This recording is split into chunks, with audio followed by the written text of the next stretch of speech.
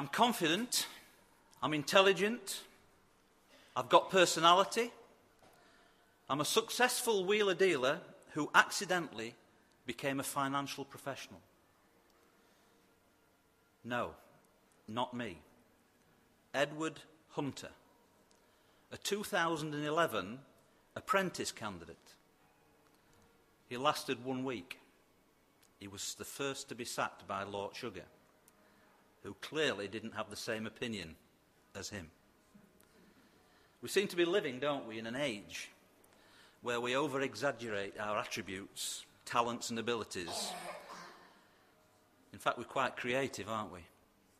And when our words are tested, we're often found wanting. Think about the language of estate agents.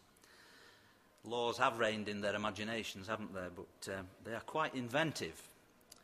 When an estate agent says it's convenient for the station, it means that the railway track runs along the back garden and it's impossible to sleep at night. When an estate agent says there's scope for improvement, it means the place is falling apart. Or when the estate agent says it's compact, it means the rooms are an ideal size for a family pet, but nothing larger. Think about when you create your own CV, or if you're going or have been to university, a personal statement. We are sometimes a little bit creative in our talents. Research a few years ago suggested that millions of people have lied on their CVs in the belief that employers never check them up. In some research done, 1 in 3 people questioned admitted that they'd made false claims about qualifications, interests or personal experience when going for a job. 20% of the 1,000 workers surveyed said they had exaggerated their CV in order to stand out from another application. It's called CV fraud, and it's very common. A number of people will admit when pressed that they have at least exaggerated their achievements or skills on a CV. Earlier this year, a court heard about a conman who used a fake CV to win a £165,000 a year job as a deputy chief executive of a city investment bank. Peter Gwinnell posted a CV online falsely claiming he'd got degrees from Oxford and Harvard and had worked for the investment banking giant JP Morgan for 20 years. The act was enough to convince a well-known city headhunter to put him in contact with the bank, who were looking for a new deputy CEO, and he played the role of senior banker so well that following an interview he was given the job. He worked there for a month, flying out to the Middle East on several occasions to meet wealthy clients and collecting £14,500 in salary payments. It was only when the bank ran checks on him they realised his entire story was a lie. In reality, he was a convicted conman who had served 6 months in prison in the 1990s. Or for you footballing enthusiasts, I wonder if the name Ali Dyer rings a bell. A blast from the past, this one. You'd be interested. Ali Dyer played football at the lower levels of France and Germany. He'd failed trials at Port Vale, Gillingham and Bournemouth, and he joined the non-league club Blythe Spartans, where he made 1 substitute appearance in November 1996. Are you with me so far? Days later, Dyer was signed by Southampton manager Graham Souness. Remember, at this stage, Southampton were a Premier League team. Souness had received a phone call purporting to be from a Liberian international and former FIFA World Player of the Year, George Weah. I hope you remember that name, some of you older people. George Weah, a very famous footballer. Well, Weah had told Souness that Dyer was his cousin. He'd played for Paris Saint-Germain and had played 13 times for his country. Actually, none of this was true. And the phone call was made by a fellow university student of Dyer's to Souness, suggesting that she'd give Dyer a chance with Southampton. Nonetheless, Souness was convinced and signed him on a 1-month contract. Well, he played one game for Southampton in the number 33 shirt, ironically against Leeds United on the 23rd of November 1996. And in the match against Leeds, he came on as substitute for Matthew Le Tissier after 32 minutes. However, his performance was spectacularly below Premier League quality, and he was later substituted after playing for 53 minutes. Leeds won 2-0. Le Tissier himself recalled the story in a television interview, telling that Dyer had spent only a weekend at the club. He first came down to train with the team on Friday, and he didn't look very good, and Southampton players thought they'd never see him again. But then, the next day, he was on the subs bench. His performance on the field after he came on to replace Le Tissier was unbelievable. He ran around the pitch like Bambi on ice. It was very, very embarrassing to watch. Yet according to the team's physiotherapist, on Sunday morning, he turned up for treatment of an injury. And then he left. And we never saw him again. Nobody knows where he went. Google that name. Ali Dyer, D-I-A. We seem to be living in that age, don't we, of creativity, over-exaggeration of our talents and what we represent. In order to promote ourselves, we window dress ourselves, probably to the limits of credibility.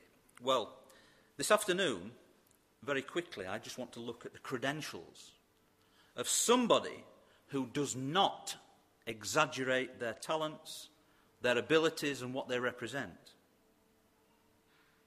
And those words are backed up with proven action. And I just want to then ask you, how are you going to respond to those qualities, to that CV? We've just read Psalm 103. Just a bit of background. There's 150 Psalms, and somebody has said that the Psalms are like mountain peaks, 150 of them, reaching up from earth and pointing to God. Each Psalm making its own contribution to our knowledge of God, but inevitably, amongst those Psalms, or amongst that wonderful mountain range, there are some peaks that stand out from others. And Psalm 103 is one of those. It's been called the Everest of Psalms. Doesn't contain a single prayer, a single petition. It's simply filled with praise for the character and qualities of God. In a sense, his CV. Written by David when he was older and when he was weaker. Remember David. This was not a psalm written by some monastery-type guy who'd never had a life. This was written by David, youngest of 8 sons, distinguished himself with his courage and confidence, remember, against Goliath. Had to take to the hills for his life when Saul became jealous of his popularity. Had the chance to kill Saul, didn't take it, and when Saul and his son Jonathan died in battle, he succeeded the throne as king. During his reign, he was at a state of constant war with several of the tribes. This is the making of a film, isn't it? He had to deal with the rebellion inspired by his own son, Absalom. And who can forget that he had an affair with a married woman and ordered her husband Uriah to be put to the forefront of battle so he could be killed. And then David married her. Against that life, he wrote this psalm, which focuses on God and gives us a wonderful and undeniable CV. God is not a choice of our tastes. He is not an option for our needs. He is God. He is independent of our needs and wants. And God does certainly not want to promote himself. But I just want to pick out 4 characteristics of God that we read about in this psalm to just stimulate some thought about who he is. And the first one is in verse 3. He is a forgiving God who forgives all your sins. And that means what it says. All your sins. Not certain sins or many of your sins. That would never do. If as much as the very smallest sin in thought, word or act was left unforgiven, we'd be just as badly off, as far away from God, just as unfit for heaven, as though the whole weight of sin was on us. No, it's all our sins. Neither does it say, whoever forgives all your sins up to this point in time. Forgiveness comes from the blood of the Lord Jesus Christ. It's divine. So when God says he forgives all our sins, he does it according to the measure in which Jesus Christ bore those sins. And Jesus Christ bore not some or many of our sins, he bore them all. And therefore God forgives all. And his forgiveness stretches to the length of the Lord Jesus Christ's sacrifice. And Jesus' sacrifice stretches to the length of every one of a believer's sins, past, present and future. We read in 1 John, the blood of Jesus Christ, his Son, purifies us from all our sins. Now, when you and I forgive, it's for a moment. But God's forgiveness does not fluctuate from bitterness or forgiveness and back to bitterness. When God forgives, he alone is able to permanently change a person's status to forgiven. How different is God from us? As long as your memory works, you can no doubt recall many hurtful things said and done to you. If we forgive, we certainly struggle with bitterness later. You know, there were two brothers, James and Ben, who, like most other brothers, were soon in a squabble. Ben hit James, and tears and bitter words followed. Accusations were still exchanged as Mum prepared them for bed. With the instruction, now James, before you go to bed, you're going to have to forgive your brother. Well, James was thoughtful. And he replied, well, okay, I'll forgive him tonight, but he'd better look out in the morning. God is not an accuser. He does not endlessly nag or scold us. He does not hold grudges. He does not allow resentment to boil over into bitterness. That's how we tend to act when people sin against us. But God is not like that.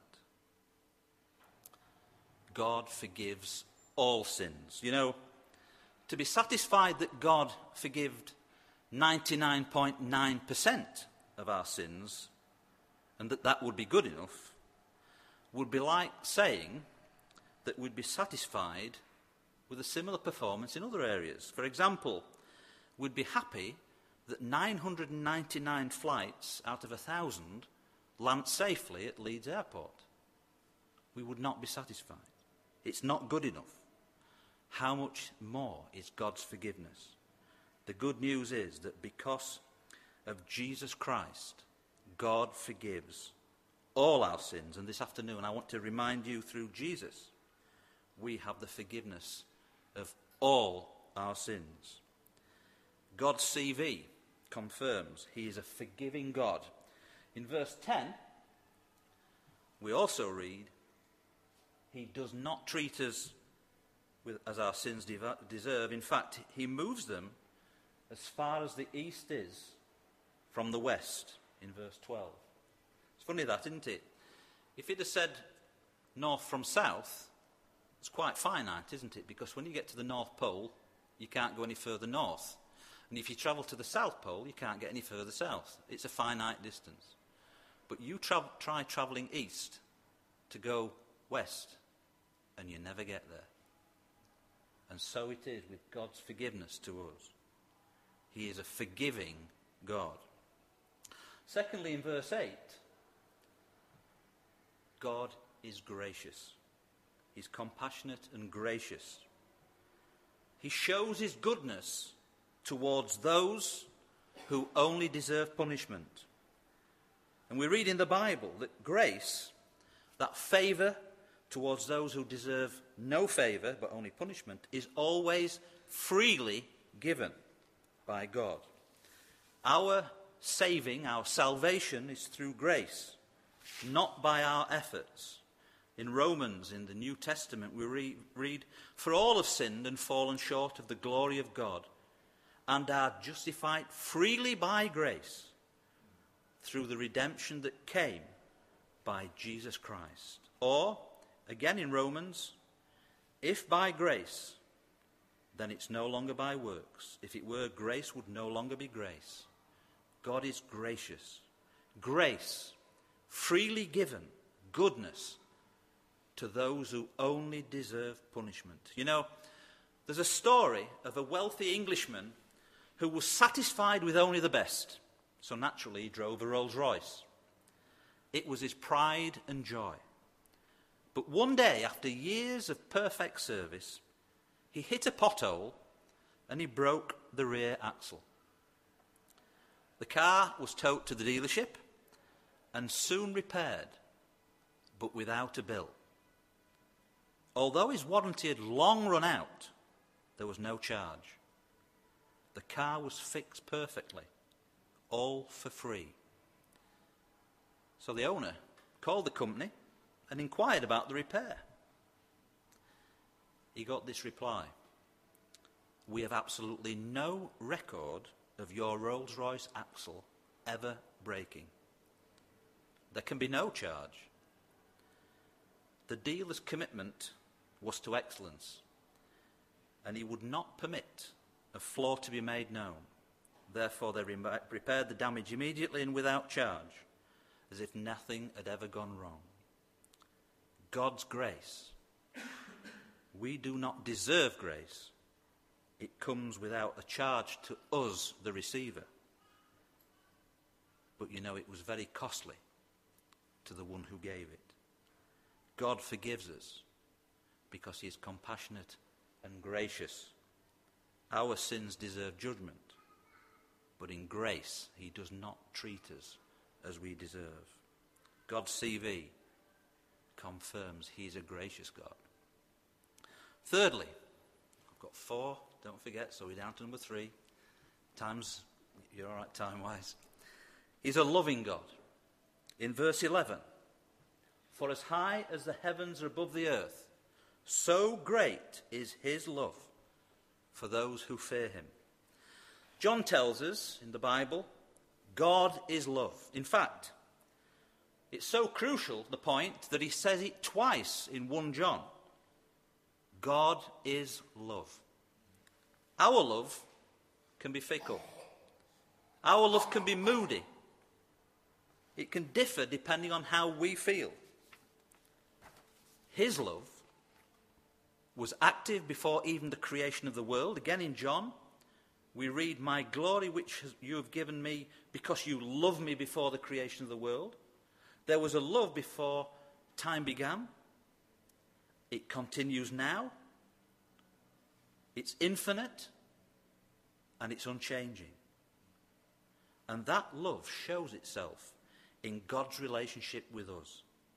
In Romans we read, God demonstrates his own love for us in this: while we were sinners, Christ died for us. And you all know the famous John 3:16 that you see at the football matches.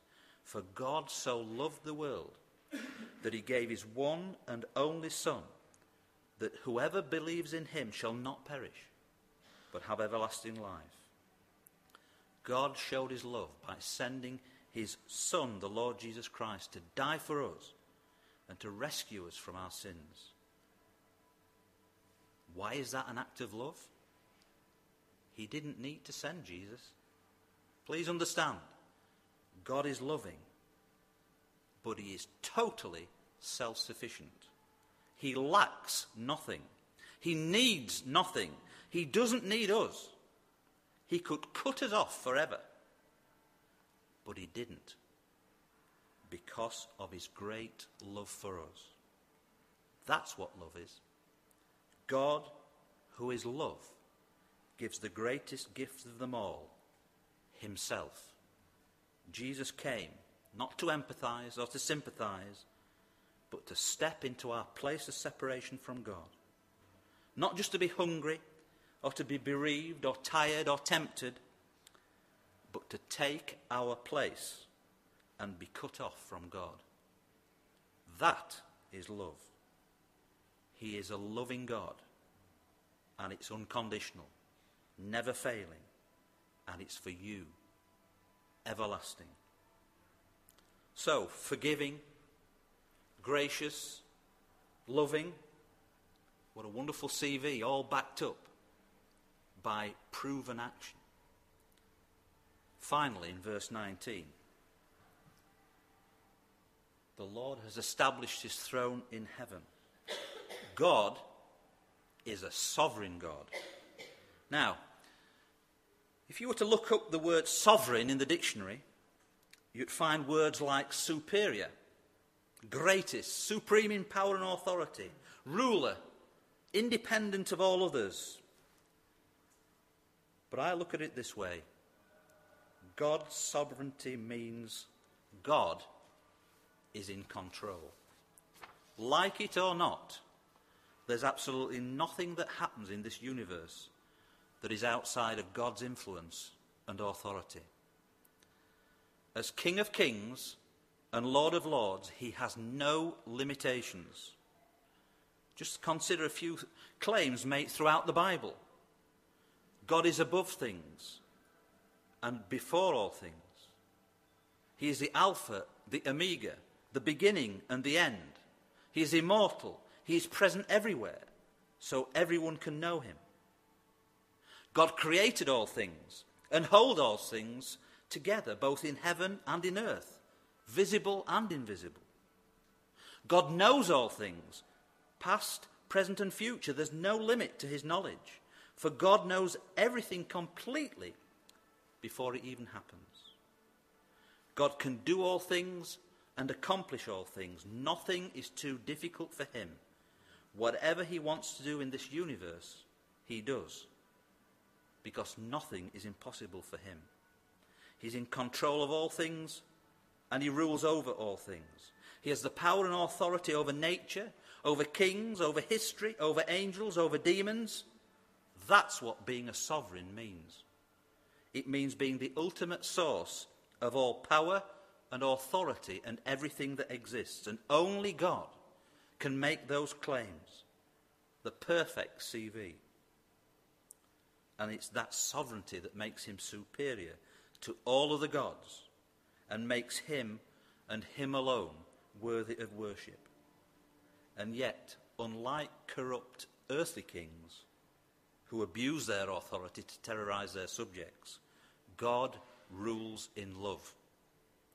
In all things, we read in Romans, God works for the good of those who love him, who have been called according to his purpose.